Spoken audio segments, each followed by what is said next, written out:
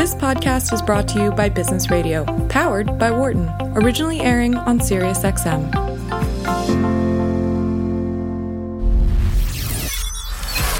From the campus of the University of Pennsylvania Wharton School, this is Career Talk on Business Radio. Here is your host, Dr. Don Graham.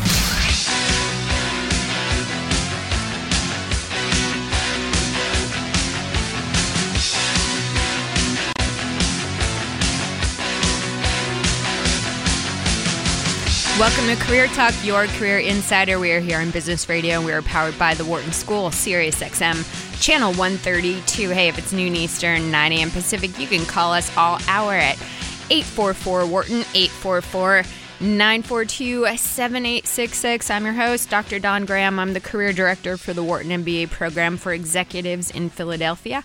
I'm also a licensed psychologist, former corporate recruiter, and author of the new book, Switchers, How Smart Professionals Change Careers and Seize Success. We have Dream Team in studio, Michelle and Dion, who are ready to take your calls right now, 844-942-7866. And you know, if it's Thursdays, it's open calls, and we want to talk to you about any and all career and job search questions that you might have. That is why we're here every week. And today we're going to talk about another favorite topic of mine, which is how the brain and psychology influence the job search and your success at work. I love this topic, and we're going to get really practical today about some of the things that happen in your brain and how they may be tripping you up at work and you don't even know, and then how to use those strategies to be more successful. To help us with that, we welcome Dr. Art Markman. He is a leading cognitive scientist, professor of psychology and marketing at the University of Texas at Austin, and co-host of the popular radio show and podcast, Two Guys on Your Head, on KUT Radio in Austin. Art is also the author of several books. His most recent is Bring Your Brain to Work, Using Cognitive Science to Get a Job, Do It Well, and Advance Your Career. Welcome to Career Talk, Art. Oh, Don, thanks so much. We're excited to have you here. Congrats on your book. Tell us a little bit about who this book is for and what inspired you to write it. Yeah, so, a lot of what happened was I've been writing articles for Fast Company online for several years, and they keep asking me to write stories about the application of my field, cognitive science, to work. And I began to realize that very few people who are struggling with, do I like my job?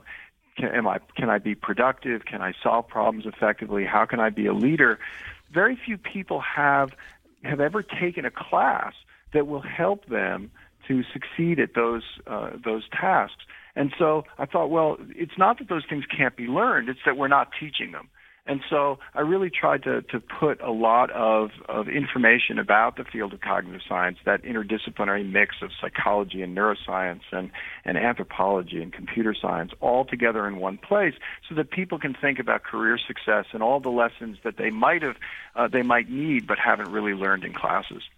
And in your book, you talk about different types of brains. You're kind of labeling the parts of the brain as motivational, social, and cognitive, and you use that as a framework throughout your book to talk about these different psychological, neuroscience, and all of these different processes. So just as a quick highlight, maybe you can tell us a little bit about those three different types in case they come up later in the show.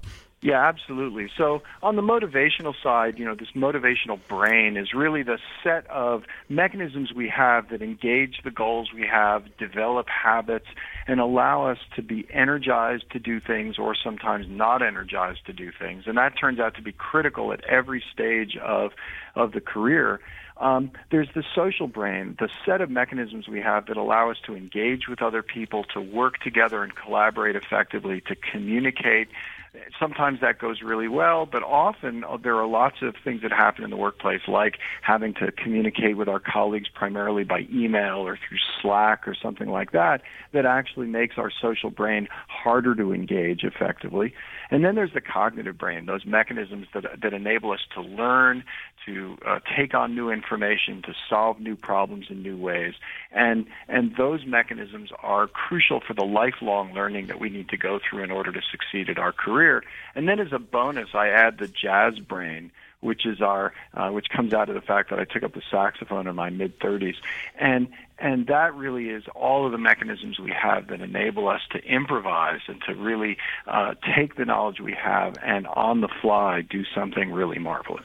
Yeah, and I think for our listeners today, it's not important that you remember all of those titles or what they all do, but I think you offer that in your book as a great framework for people to understand kind of where all of these fit in and how it comes together. So I love that you do that. But we're going to just talk about the brain in general, and specifically those things that have been studied in your field, art, cognitive science, and things that maybe we don't know are even influencing how we interact with others, how we go about making decisions, and all of those other things that are crucial to both the job search and getting success through promotions and other things at work. And that's what we're talking about today on Career Talk. Hey, you're just tuning in. It's Thursday, noon Eastern. We are live all hour long. So give us a call at 844-WHARTON, 844-942-7866. I'm your host, Dr. Dawn Graham. We're here with Dr. Art Markman, who is the author of the new book, Bring Your Brain to Work. So you talk about a number of things in your book, Art, starting with how to get a job, and then you talk about how to keep a job, and then moving up and promotions and all of that. So we're going to kind of touch on those different areas. But let's talk about, in the world of careers, because I think you have a story about your son in the beginning, and a lot of people have graduated recently and are starting out on their careers. What can they expect as they start to look for a job or explore what they want to do? Yeah, so I think there's several facets of this, one of which is to really calibrate yourself right on what it is that you should expect to know how to do versus learn to do on the job. And so one of the things that happens is I think, students who come out often are not 100% sure what it is that they're capable of doing already. And many of them end up suffering from a version of what's called imposter syndrome, which is this idea that I am going to get hired into something a job that I don't really deserve to be in. And one of my kids, my oldest son, actually took a job in which they offered him a job that he wasn't. They said, look, we're not sure that you're ready for this job yet, but we'd like to offer it to you. And he called me up. He said, what do I do? I said, take it. Because if you're already 100% qualified for any job that you take on, you have aimed too low. You need to take on a job that's going to allow you to grow, and you want to work for a firm that wants to help you to grow, and you need to learn through the process of applying and interviewing whether the firm is one that really wants to see you grow into a job. And the danger with this notion of imposter syndrome is that if you are worried that if people discover that you're not 100% qualified for your job, that they're somehow going to want to get rid of you, then you actually spend a lot of time avoiding telling people the things you don't know how to do. And it's actually really important that you admit your mistakes up front. So the other story I tell about that same son is early on, he made a mistake at work, and one of his colleagues yelled at him. And he immediately went to his boss and said, well, here's what went wrong. I got yelled at. I think this is what I did wrong, and here's what I think I can do to fix it in the future.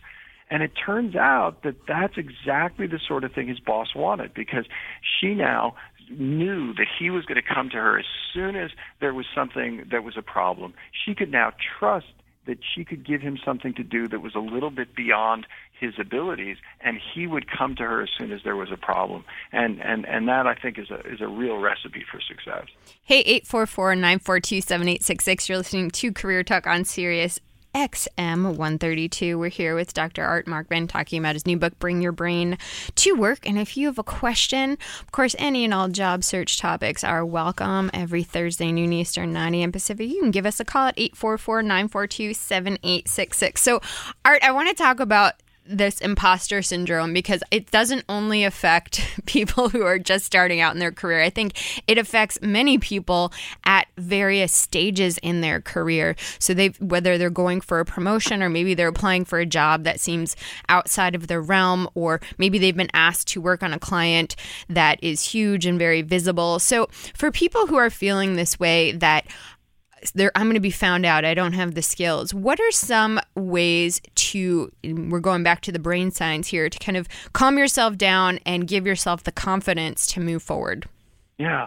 So I think that one of the things that's really important, and I think you're absolutely right, this is something that happens to people throughout their careers. I think one of the things that we have to recognize is that we have developed a set of habits over the years that we internalized from all of our years in school and still have, no matter how long it is that we've been out, that our goal in life is to minimize the number of mistakes we make. Because that's what academic success was all about. The people who do best in school are the ones who make the fewest errors, the fewest mistakes on tests. But actually, in the workplace, mistake making is a fundamental part of what we do. We try something. If it doesn't work the way we wanted it to, we want to repair that. We want to fix those mistakes and learn from them. And so I think that no matter how big the project is that you're working on, it's never going to work out 100% right in all of its details. And so that requires moving with an orientation that says, I'm going to be vigilant for what's going wrong. I'm going to admit that something's going wrong as quickly as possible in a project, and then work together with other people to repair that problem. And I think a lot of times what happens with people who are suffering from imposter syndrome is something starts to go wrong, and they realize that they're not 100% sure what to do, and they don't tell anyone. And mistakes are easiest to fix when they're small, when they first started. If you hold on to that mistake and you don't let people know, then they find out about it only later when it's much harder to correct for it. So it's really important to own that mistake right up front, and then to work with other people to help you to fix it. And anyone who does that actually ends up having success throughout their career. Yeah, and I think one of the things is people move towards higher levels in their career. Now they have a reputation and they feel like they have more to lose. So taking risks seems to have much more of an impact. So I think, career switchers and people who are thinking of doing something different feel this a lot, that, hey, I've achieved autonomy in this career. I know what I'm doing. I know all of the players, but I want to do something different. But that's really scary because I don't have the qualifications to do that. And so it is about really stepping back and understanding, what are my transferable skills? What areas of my life have I done this before? And chances are, when you reflect, there's so many things that you started out questioning or a little bit nervous about that turned out great. So I think it is about reflecting. And you brought up education a couple of times. And obviously you are a professor and you're teaching classes. And I was really interested to learn that you are the director of something called the Human Dimensions of Organizations program at UT Austin, because this is something that sounds like it's a little bit different from what a lot of other universities offer, and it kind of covers some of those things like critical thinking and how to interact with people and how to deal with conflict that maybe we are not learning in the normal classroom. Yeah, so the idea there was that there are all of these disciplines of the liberal arts, the humanities, the social sciences, the behavioral sciences, that are really focused on aspects of the way people function. History is all about conflicts and the resolution of those conflicts and how people interacted. Philosophy picks apart all of these concepts that we have to help us to understand them and to understand how things can go right or wrong. And even to think about the ethics of things. Is lying bad? Well, we always say lying is bad, but then there are plenty of times where somebody says, how do I look? And in that moment, you say to them, you look great. And that was not a bad thing to have done. So we need to make use of these disciplines to help us to think about how can we interact effectively with the people that we're going to engage with at work, some of whom are our colleagues and some of whom are the people that we're serving with our organization. And so we've crafted both an undergraduate program and a master's program for people whose where the primary problems that they face in the workplace each day are people problems, and then try to use this collection of disciplines to help them to solve those problems and to have a real academic basis for thinking about that so that they're better able to handle those people-centered problems on a day-to-day basis. Hey, do you have a people problem at work? Maybe you have conflict on your team. Maybe your boss and you are not seeing eye to eye. But if you do, today's a great day to call because we have Dr. Art Markman on, who is a cognitive scientist, and he can give you some real-world tips for dealing with those issues at work and catapulting yourself to success. You're listening to Career Talk Sirius XM, channel 132. We are taking your calls all hour. If it's Thursday, noon Eastern, 844-WHARTON, 844-942-7866. I'm your host, Dr. Dawn Graham. You can also catch me at Twitter at Dr. Dawn Graham. So let's talk about education for a second. In your opinion and what you're seeing, whether it's with your own children or just in universities in general, I mean, are we not teaching our soon-to-be graduates or soon-to-be leaders what they need to know in the classroom to function effectively in the workplace? I think a lot of those lessons are missing, unfortunately. I think that we do a great job of teaching skills related to particular disciplines, particular majors. But for one thing, many of our college professors haven't spent time in workplaces beyond academia, and so they don't necessarily have experience with that. And I think that on top of that, we're often so focused on making sure that people get the content from the majors that they've taken that we don't take a step back and recognize that at most universities, fewer than 4% of the students who go to a particular major actually engage in advanced study in that discipline. Most of them go off into a workplace in which that discipline is only part of the job that they're going to do. And we don't do a good job of helping students to recognize here are skills that you've acquired through your college education that are going to be critical for being successful at work.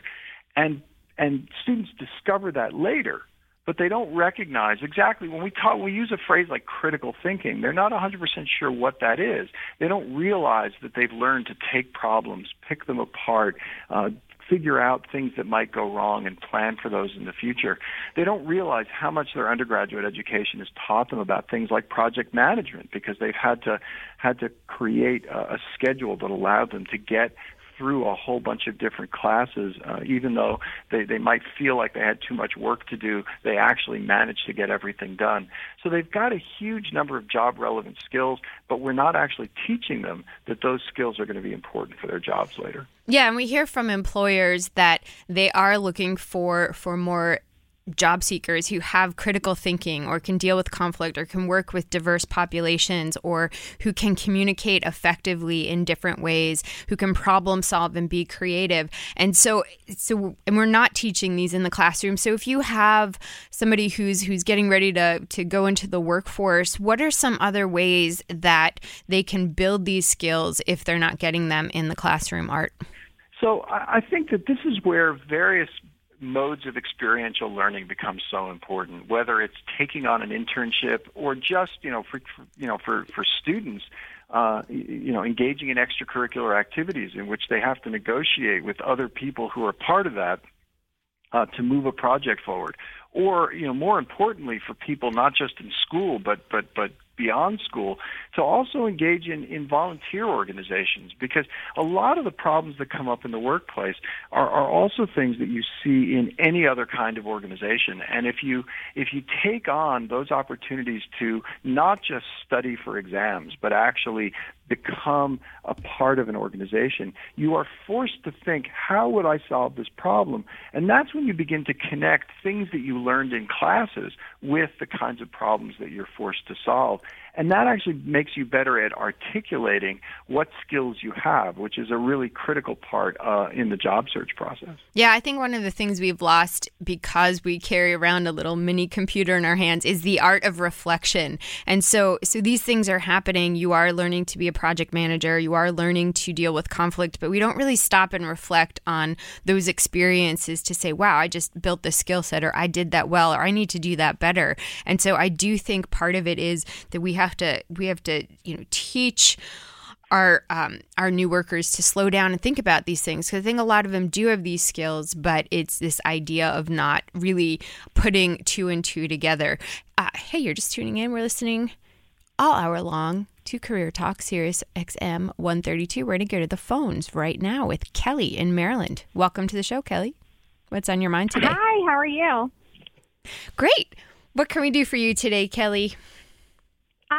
So in thinking about reflection, I sort of have a built-in reflection time right now. My husband and I just moved for his job to Maryland, and I'm currently not working. I'm a teacher, and our first baby is due in October. So I'm not going to be working probably until after the baby is born.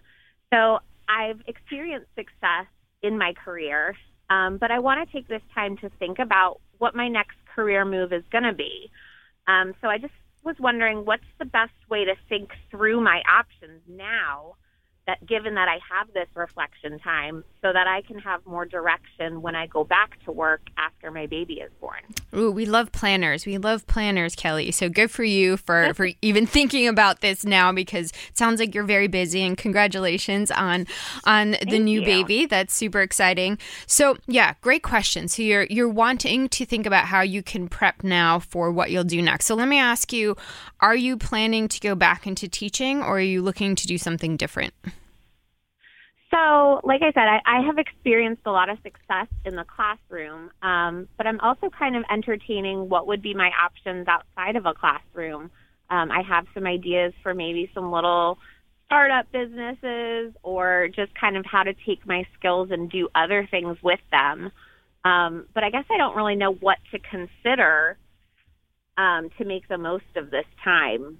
Yeah, to decide whether or not to go to the classroom or to try something new in my career. Great question. I'm glad you're doing this simultaneously, because it will serve you well. So Art, I know you talk in your book about exploring different careers, and I think one of the points, and Kelly, this is kind of where you are too, is we don't know what we don't know. The market is changing so incredibly quickly that jobs that didn't exist yesterday now exist. Jobs that did exist yesterday are gone, and transferable skills are so useful that there is no common career path anymore. There's a lot of different jumping points, that there's a lot of different structures. There's the gig economy, portfolio career. So there's so many options that it's exciting, but it's a little terrifying as well.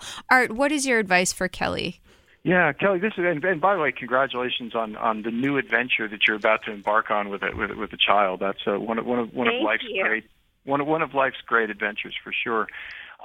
One of the things that I talk about in the book early on, that comes again later in the book as well, is to really begin to take a step back and think about your underlying values. There's a lot of really wonderful research that emerges out of social psychology on the values that people hold, that can run for anywhere from achievement, wanting to be recognized for the things you do, to tradition, really valuing the traditions and culture around you, and to benevolence, wanting to help the people around you. And the more that you reflect on your own personal values, the more that can actually help to begin to guide you towards the kinds of jobs that you might take in the future that will really resonate with who you are. And so while you have the time and space to do that, really thinking not just about what day-to-day things might you like to do, but what do you really want to accomplish that would allow you to fit those values, is something that might actually help a lot in beginning to narrow down that job search. Yeah, I love that advice, Art, because values are those things that we tend to spend our time on and are core to us. And if we ignore them, that's where burnout and other negative consequences come in. So I love values. And you mentioned you're new to this area, Kelly. So I think one of the most helpful things you can do over the next several months is start to build your network. Of course, your network can be digital, can be all over the world, but get to talk to people, whether it's neighbors or people in the community, or other people you're meeting in different areas of your life, because you'll learn about what they do, you'll learn about where they've worked, you'll learn about connections they can introduce you to, and when you are ready to take that step, you'll not only have a clear direction of where you want to go, but you'll have people who are working in those places and who know you and can be a referral and open doors for you. So I think you've got a great opportunity to do that right now while you have the time. Is this helpful, Kelly? This is. I really appreciate it. Definitely gives me food for thought. Well, good for you for getting ahead of the game. I'm hoping you're inspiring others who are in this position to get started, because there are so many things you can do to keep your skills up, to keep your network up, to take a step and reflect. I mean, values are so core, and those may change when you start a family. Those may shift a little bit, right. And certain things that weren't important before may be very much now. So I think that's a great tip from Art, and I think it's something that you and your husband can explore together, because your life is about to change in a big way. And how does that impact your career? So congratulations, Kelly. We're very excited for you. And thank you for giving us a call on Career Talk. Hey, we're here all hour long if it's Thursday, noon Eastern, at 844-WHARTON, 844-942-7866. I'm your host, Dr. Dawn Graham. And hey, if you've not checked out my TEDx talk yet, learn how just one conversation can open up a world of opportunities. Just Google TEDx and Dawn Graham to find it. We're very excited to have Dr. Art Markman on the show today. He's a leading cognitive science and professor of psychology and marketing at the University of Texas at Austin, and author of the new book, Bring Your Brain to Work. So, Art, so Kelly brought up a great topic about exploring what you want to do, and you have something in your book that says, don't edit your career in a forward direction. What do you mean by that? Yeah, so a lot of times we think to ourselves, this is what my career path ought to look like. And unfortunately, that belief about the future is strongly driven by what you've experienced in the past. I actually talk about some cool studies where if you ask people to draw alien creatures that don't exist, people they think they're being incredibly creative, but they still draw things that are symmetric, where they've got eyes and limbs on each side. They're still strongly influenced by all the critters that we've seen on planet Earth. And I think the same thing happens in a career. We are influenced by what we have experienced before. And as a result, if we edit our career in the forward direction by only pursuing opportunities that are ones that we've considered already, then we end up being constrained by what we've already experienced, as opposed to allowing the world to introduce us to things that might be far better than anything we ever contemplated before. And so it's really better to remember that your career is coherent primarily when you look back on it, rather than when you're looking forward to the future. So how do people figure out then what that next step is? And I love what you write in your book. You talk about, does everyone need a calling or vocation? Does everyone have a passion? And you talk about that people can actually learn to love their job. So I think this is a lot of pressure that people feel, that I should have some intense connection to my work. And you're basically saying that some people do, but it's okay not to as well. That's right. You don't necessarily need to love it, certainly not on day one. A lot of times you have to grow into an understanding of the contribution that you're making in your career. And you may learn to love something that at first you never thought would be the least bit interesting to you. So don't necessarily decide at the very beginning, I'm not sure I like this, or I'm not sure this is what the thing that was my passion. Instead, give yourself that opportunity to explore it and to learn what you can accomplish through that job and through that career path too. I mean, the fact is you may not love your job on day one, but it may be a means to advancing to a position where eventually you end up doing things that you think are quite rewarding. And I think an important point in that is, don't be passive. Once you get a job, get to know people, meet people, understand the company outside of your department. How does your department interplay with the other departments? How does that all come together to impact the customer or the product or whatever it is you're doing? Because I think this curiosity is what really helps you understand what a next step could be. I mean, go to meetings that maybe are in your wheelhouse, but you can meet people and see what's happening. Because like you said, it's really hard to know what we don't know. And the only way to do that is to be curious and step outside of our small world and learn those things. Yeah. And find mentors, right? I mean, I talk a lot about the value of having a whole mentoring team that includes people who are much more advanced in the organization than you are, where you're just learning how did they get where they were and what opportunities exist. And I completely agree with you, Don. What you want to do is to make sure that you are being proactive in managing your career, which again it requires overcoming a habit that so many people have developed through school, where in school you're waiting for the next assignment. But in work, you should be figuring out for yourself a lot of what those next steps are going to be. Yeah, and I think that's partly where the brain gets in the way, is we learn how to do something and then we apply it to different situations where it doesn't necessarily fit anymore. So I think that's the great thing about your book, is you challenge those ideas about, okay, this worked, but does it work here? And that's something that people need to do.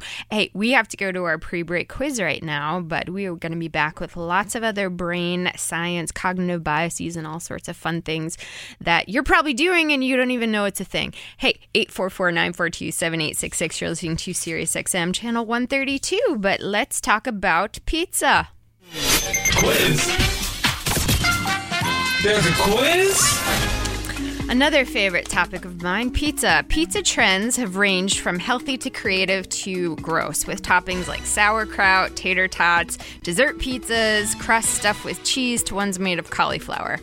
Villa Italian Kitchen has a new trend that is dividing the pizza world. What is this new trend in pizza? You think you know? Give us a call now at 844-WHARTON, 844-942-7866. You're listening to Career Talk, Sirius XM, channel 132. I'm your host, Dr. Dawn Graham, and we will be right back. You're listening to Career Talk on Business Radio, powered by the Wharton School. Here again is Dr. Dawn Graham.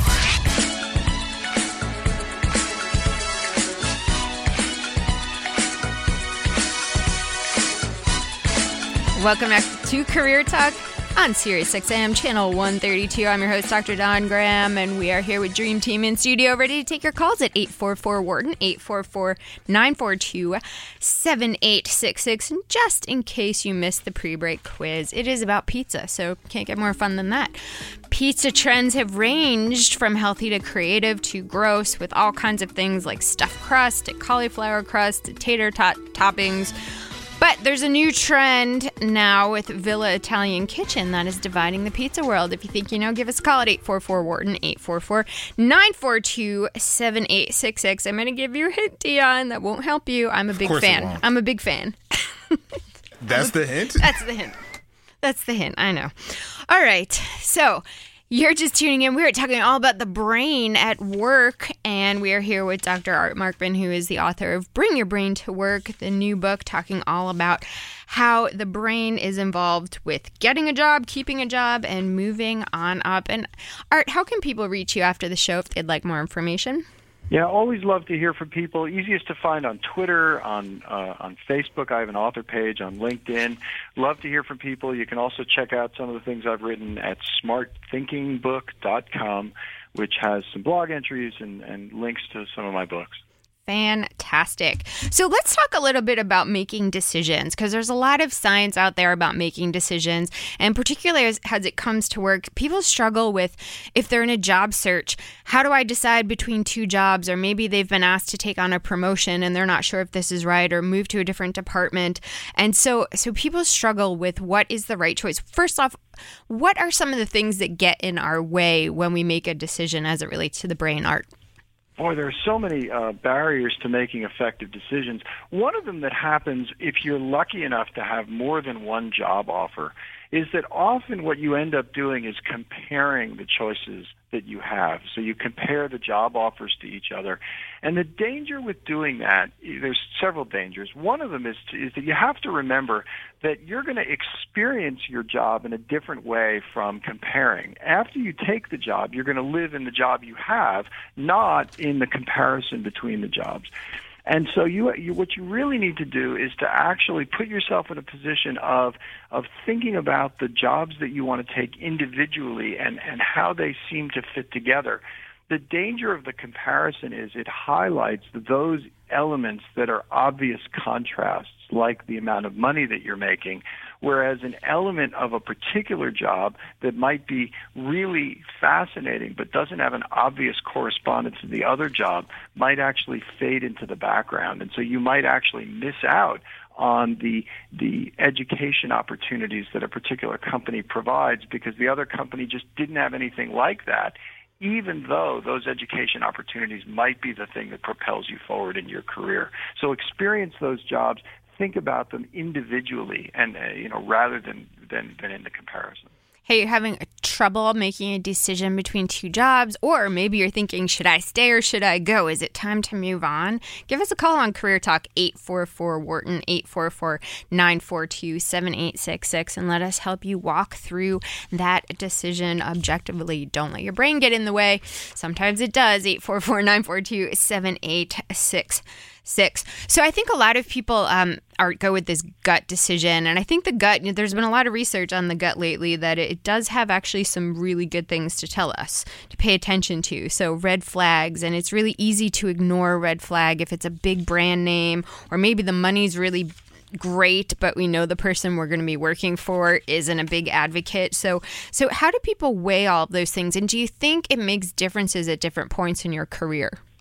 Yeah, so one of the things we need to think about is that those gut reactions are driven primarily by the sum total of the things that we've experienced in our lives. Essentially, when something fits with what we've experienced, we generally feel good about it, and when it doesn't quite fit with our experience, we don't feel as good about it.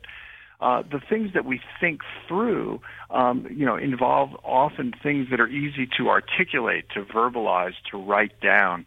And so each of those is missing some pieces. So, for example, early in your career, your gut instincts may not be particularly good ones because they were probably tuned primarily by your education experiences or by things that you encountered as a kid. Early on, I took a career aptitude test when I was about 18 years old. It told me I ought to be an accountant, not because I wanted to be an accountant, but because my dad's an accountant, and that's the thing that I was most familiar with. On the other hand, we also want to make sure that we're not focused only on things that are easy to talk about, because sometimes you just walk through an office and you get a weird vibe from everyone, and you're not sure how to put words on it, but sometimes that's actually a reflection of underlying tension in the workplace or even concerns about the viability of the firm. And so one of my colleagues did this radio show that you mentioned at the Open called Two Guys on Your Head, and my partner in crime on the show, Bob Duke, often talks about the fact that a great rule of thumb, a great heuristic to use, is that a good decision both thinks right and feels right. Well said. Hey, if you're having trouble thinking about a decision, maybe you're thinking, I want to start my own thing. Maybe you're thinking, I don't know if that's a good idea. Give us a call at 844-942-7866 on Career Talk. And I think there's a lot of influence, especially for young people making these decisions, Art, about status and what their friends are doing and what their parents are kind of pushing them towards. And that's why I think it comes back to what you mentioned earlier, which is values. What are your values? Really step back to the core of what you want to do. And you also talk about once you make a decision, whether you're picking between two jobs or a promotion, once you make that decision, you have to go all in because there is no going back. And, you talk about a lot of cognitive biases in the book, but let's talk about sunk costs for a little bit, because I think that's one that trips a lot of us up, not only at work, but in everyday life. Tell us a little bit about that, Art. Yeah, so the concept of a sunk cost is pretty straightforward. It's the amount of time or energy or money that you've invested in something that you're doing. And a lot of times when we make decisions, we end up continuing to do something, staying in a job, continuing with a particular project because of the amount of time, energy, and money that we've put into it already. When in fact, there are times where we should look at things and say, is this a project that is worth continuing independent of how much time and energy and money I've put into it? Because I can't get that time, energy, and money back. And, it's interesting. I mean, there's been a lot of discussion about the concept of grit. Angela Duckworth from the University of Pennsylvania. And I think it's really important to recognize that while on the one hand, it's important to have a certain degree of persistence in your job to really commit all in to the things that you're doing. On the other hand, there's a lot of wisdom from that old Kenny Rogers song that used to say, you got to know when to hold 'em and know when to fold 'em. And I think that there are times where you need to look at something you're doing and saying, you know what, this is not the path to success for me. There's other lower hanging fruit where I can make more progress by putting my efforts into something slightly different. And so we want to really learn not to be so bound up with where we've put our efforts already that we miss opportunities to do something really fantastic that are slightly off to the side of something that we've been working on. Yeah, it is so hard, though. I mean, I think about everyday examples. Like, for some of us, maybe we paid to get into a movie, and the movie is so bad that, all right, I want to walk out, but I already paid, so I might as well stay the extra hour. And we rationalize these things, our brain does, and it's like, well, why would I waste another hour when I know this isn't where I want to be? But our brain just kind of gets in the way. But and that's kind of a minor one. But a lot of people stay in a job that either is burning them out or is not great for their long-term career path or whatever the situation because of this sunk cost. Well, golden handcuffs or things like that. So how can somebody who's struggling with that, or maybe you're staying in an educational program because you're 2 years in and you think, oh, I got to finish this even though I know I don't want to do this anymore. How can people kind of get away from what the brain's trying to do here and make a good decision for themselves, Art? Yeah, one of the things that's really important to do is to think about how many of the constraints that you are using to rationalize your decisions are truly constraints, and how many of those are just things that you're saying in order to justify a decision that you want to make. So, for example, a lot of times people say, well, I can't possibly afford to change jobs right now. And it's always risky to take to move away from a particular career path you were on, or perhaps to move from one firm to another because you feel like that firm is just not one that you enjoy working for. And so you say, well, I can't do that because I have bills to pay and I have things to do. Well, I think it's really important to ask yourself, is that true? That is, is the amount of money that you're spending each month, is that obligatory? Or is there some amount of play in there? Is it possible that you could actually make do with a little bit less for a while in order to give yourself an opportunity to be happier or more satisfied with the work that you're doing? And so you want to actually make sure that the things that you are allowing to constrain you really are true constraints on your life rather than things that you've imposed on yourself that could be done differently. And I tell some stories in the book about people often who experienced really significant tragedies in their lives, the death of a loved one or a serious illness of their own, that caused them to rethink their career paths and often realized that they had more flexibility to make a change than they thought. And I believe that we shouldn't wait for a life tragedy to lead us to the point where we're willing to actually contemplate how to make changes if we're really unhappy. Mm-hmm. Well said, Art. Hey, you're listening to Career Talk, 844-WHARTON, 844-942-7866. We're here with Dr. Art Markman, who is the author of the new book, Bring Your Brain to Work. He is also a cognitive scientist, and we're talking all about cognitive biases.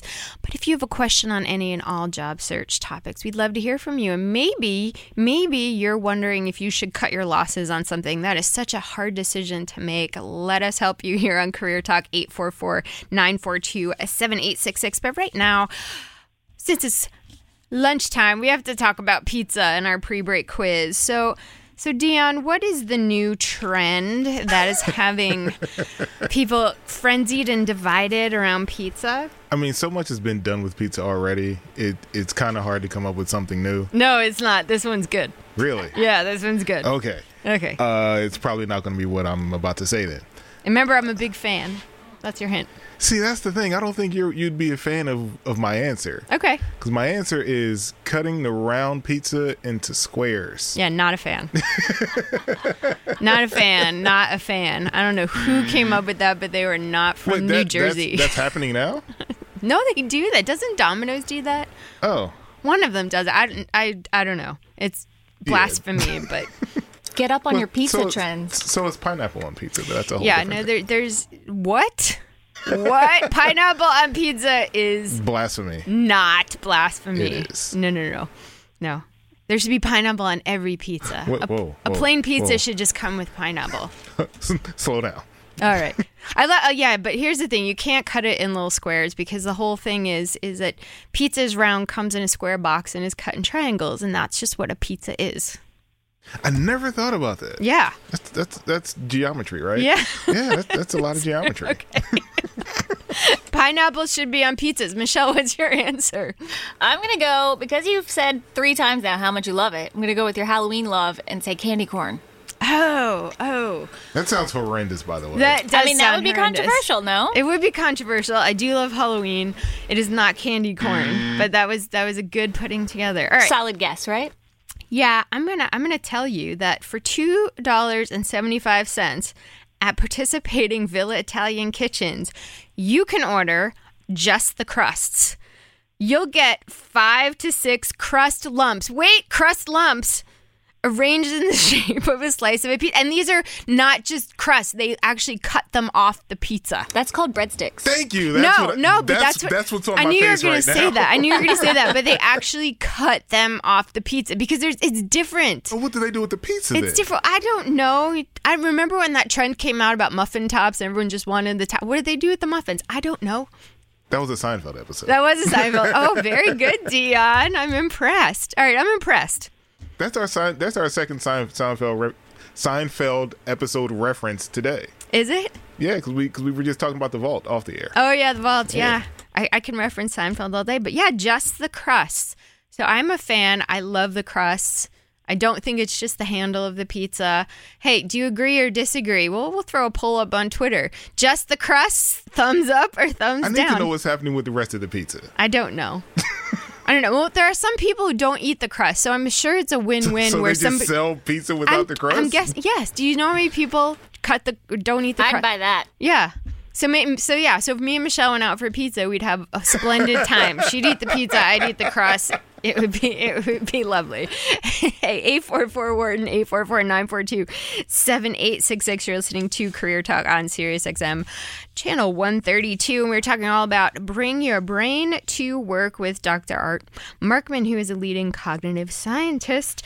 And let's talk a little bit about, you talk in your book about getting hired and what recruiters are looking for. And one of the things that I love that you talk about is the presenter's paradox, and that at each stage recruiters think differently, because I'm such an advocate of this. So tell our listeners what that is, Art. Yes, the presenter's paradox is this interesting idea that when you're creating a presentation of yourself, say on a resume, you think to yourself, I got to throw in every single good thing about myself I can think of, whether it's great or just kind of good. So, that honorable mention I got in this competition that I was a part of, I should toss that in. And the assumption behind that is that when recruiters are looking at that resume, they're just adding up the total amount of goodness that they can find about you. But in fact, when people evaluate something like a resume, they're not adding a bunch of stuff. What they're really doing is averaging. And so 4 amazing things and 1 mediocre thing is actually worse than 4 amazing things without the mediocre thing. Mm-hmm. And so what that means is, to the extent that you have some choice about what to include on your resume, you should focus on presenting just the absolute best stuff about yourself. And those things like those honorable mentions, maybe you ought to leave those off to the side. Yeah, I love that, because I always say to my clients, don't let the great be hidden in the good, because in addition to them averaging, they also don't take time to read everything, and maybe what their eyes hone in on are the things that are okay, but not your best or most relevant skills. So I love that you talk about the fact that, too, that the first stages of the recruiting process are all about elimination, not selection, and it's obviously a very different brain process, and they're looking for reasons to knock you out until the very end. Then it's a switches in their brain to look for, and you talk about reason-based choice. So talk a little bit about this, because I think this is something that people can get such a competitive advantage in the job search if they understand. Yeah, so again, early on, recruiters are rejecting, so don't give them an easy reason to reject you. Make sure you're not using Comic Sans on your resume, and make sure there aren't any typos or anything like that. I mean, all that stuff that's going to get you kicked out, you want to make sure that you're not giving people an obvious reason to reject you. And then when it comes time to the process of going from the medium-sized list to that real short list where where recruiters are going to be interviewing you, you want to try to help them to craft a reason for picking you over everybody else. Because at the end of the day, a lot of recruiters are going to have to justify why they chose a particular candidate to interview. And the more that you can actually help them to craft a story about why you're the person that they want to pick, the easier it is for you to get included in that final list of people who get the interview. Yeah, I love that. We call that doing the work for them, giving them the language to pass on to the other people on their team or the hiring manager, whoever it is going to make that decision. Give them why you're relevant to that specific job, not just your general strengths, but why you're going to be a fit. I love that. Right. Hey, and that requires some work on your part. A lot of work. Actually, I'm going to just put it out there. That requires a lot of work. You have to research your audience. You have to understand the market. You have to understand what their biggest pain points are, and then how your skills relate to that and can fix that. And a lot of people hear that and they think, oh, that's a lot of work, and I don't even know if I can do that. But the fact is, you can, and there's steps to do it. And I think that's why it's better to not paper the world with your resume looking to get a job, but spend that time really focusing and honing in on a few jobs where you can get referrals, you can do your research, and you can be the candidate of choice. You're going to be a lot more successful in that job search. Hey, you're listening to Career Talk, Sirius XM, Channel 132. We're here with Dr. Art Markman, who is the author of Bring Your Brain to Work, and we're talking all about cognitive biases and different ways you can use psychology and neuroscience to amp up your career. So as we're wrapping up, we talk. Obviously, a lot of people are nervous in an interview, and you talk about choking and first impressions being very important. How can you reduce that anxiety that the brain imposes on you in an interview and calm yourself down so you could present yourself in the best way possible, Art? Yeah, the best possible thing you can do is to remember that a lot of what they're trying to do in that interview is to figure out whether you're the sort of person that they want to work with. I mean, you've already passed through a big hurdle by just getting that interview in the first place. So treat that interview as a collaboration, not as an exam. If you go in and you think you're being examined, well, then you can understand why you'd get so nervous about it. But if you're just going in to have a conversation with someone where you're evaluating them as much as they're evaluating you, now it's much less nerve-wracking. And it also opens up opportunities. For example, if they ask you a question and you're not sure how to answer it, engage in a conversation instead. You know, it's not like a test where you ask the teacher to clarify the question and the teacher goes, I can't do that. No, I mean, talk to the person, have a conversation, get to know more about the way that the firm approaches these kinds of problems.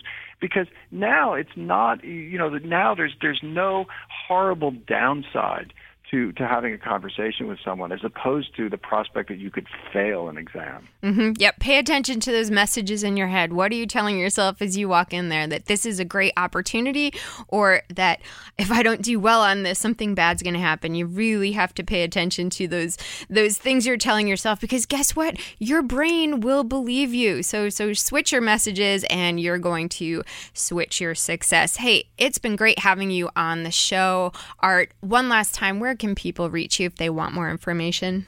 Yeah, thanks so much, Don. This has been great. You can find me on Twitter and Facebook and LinkedIn, and you can also find out more information about my books and other things I write at smartthinkingbook.com.